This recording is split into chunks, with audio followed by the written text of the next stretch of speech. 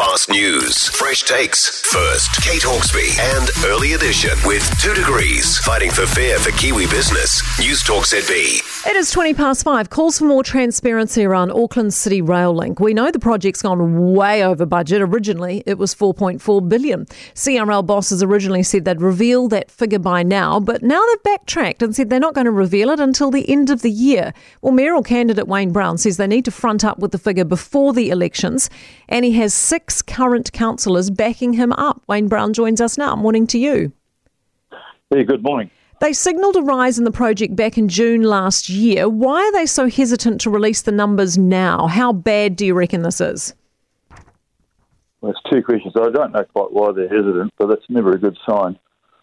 When there's a change in the governance of the council with the current mayor leaving, there's been quite a lot of papering over of cracks of those involved.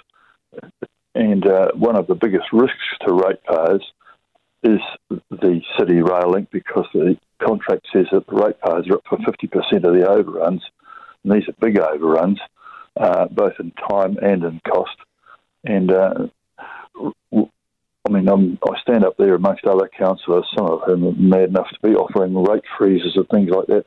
We don't even know quite what the position is. In fact, the council's financial numbers are a bit hard to get on top of, because some of them include the CCOs and some of them don't. If you include the CCOs and add the debt together, it's quite significantly worse than what some of the councillors are trying to convince us is the council debt.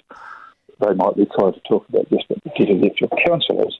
But if you own a whole lot of companies, which the CCRs, and they've run up debts as well, you've got to add the whole lot together. The picture is particularly grim, particularly when you consider that interest rates are rising, people are under pressure, cost of living's rising, and so I'm boring all my audiences to death by talking about the numbers, and other people don't want to go near them. The numbers are very important because numbers affect the way we live, and if you ignore them, then you actually hurt the people that you're trying to look after. Do you stand by the project no matter how expensive it is? Because we're being told it's going to revolutionise Auckland and be a game changer and we're all going to suddenly get on a train. But realistically, all we're looking at is a very expensive bill. Well, it's only 4 odd kilometres long. And Simon Wilson's have been criticising me because I said I didn't know whether it would be a good thing or not. It's very hard to tell whether it's been going to be a good thing. There's been a lot of information sort of flagrantly claiming all sorts of things. But during a period where the cost has gone up and the time has gone out, we've had the COVID, which has actually changed the way people live. I don't think that CBDs around the world are ever going to have the same number of people back inside them as there were before. Now 40% of the city's offices are vacant.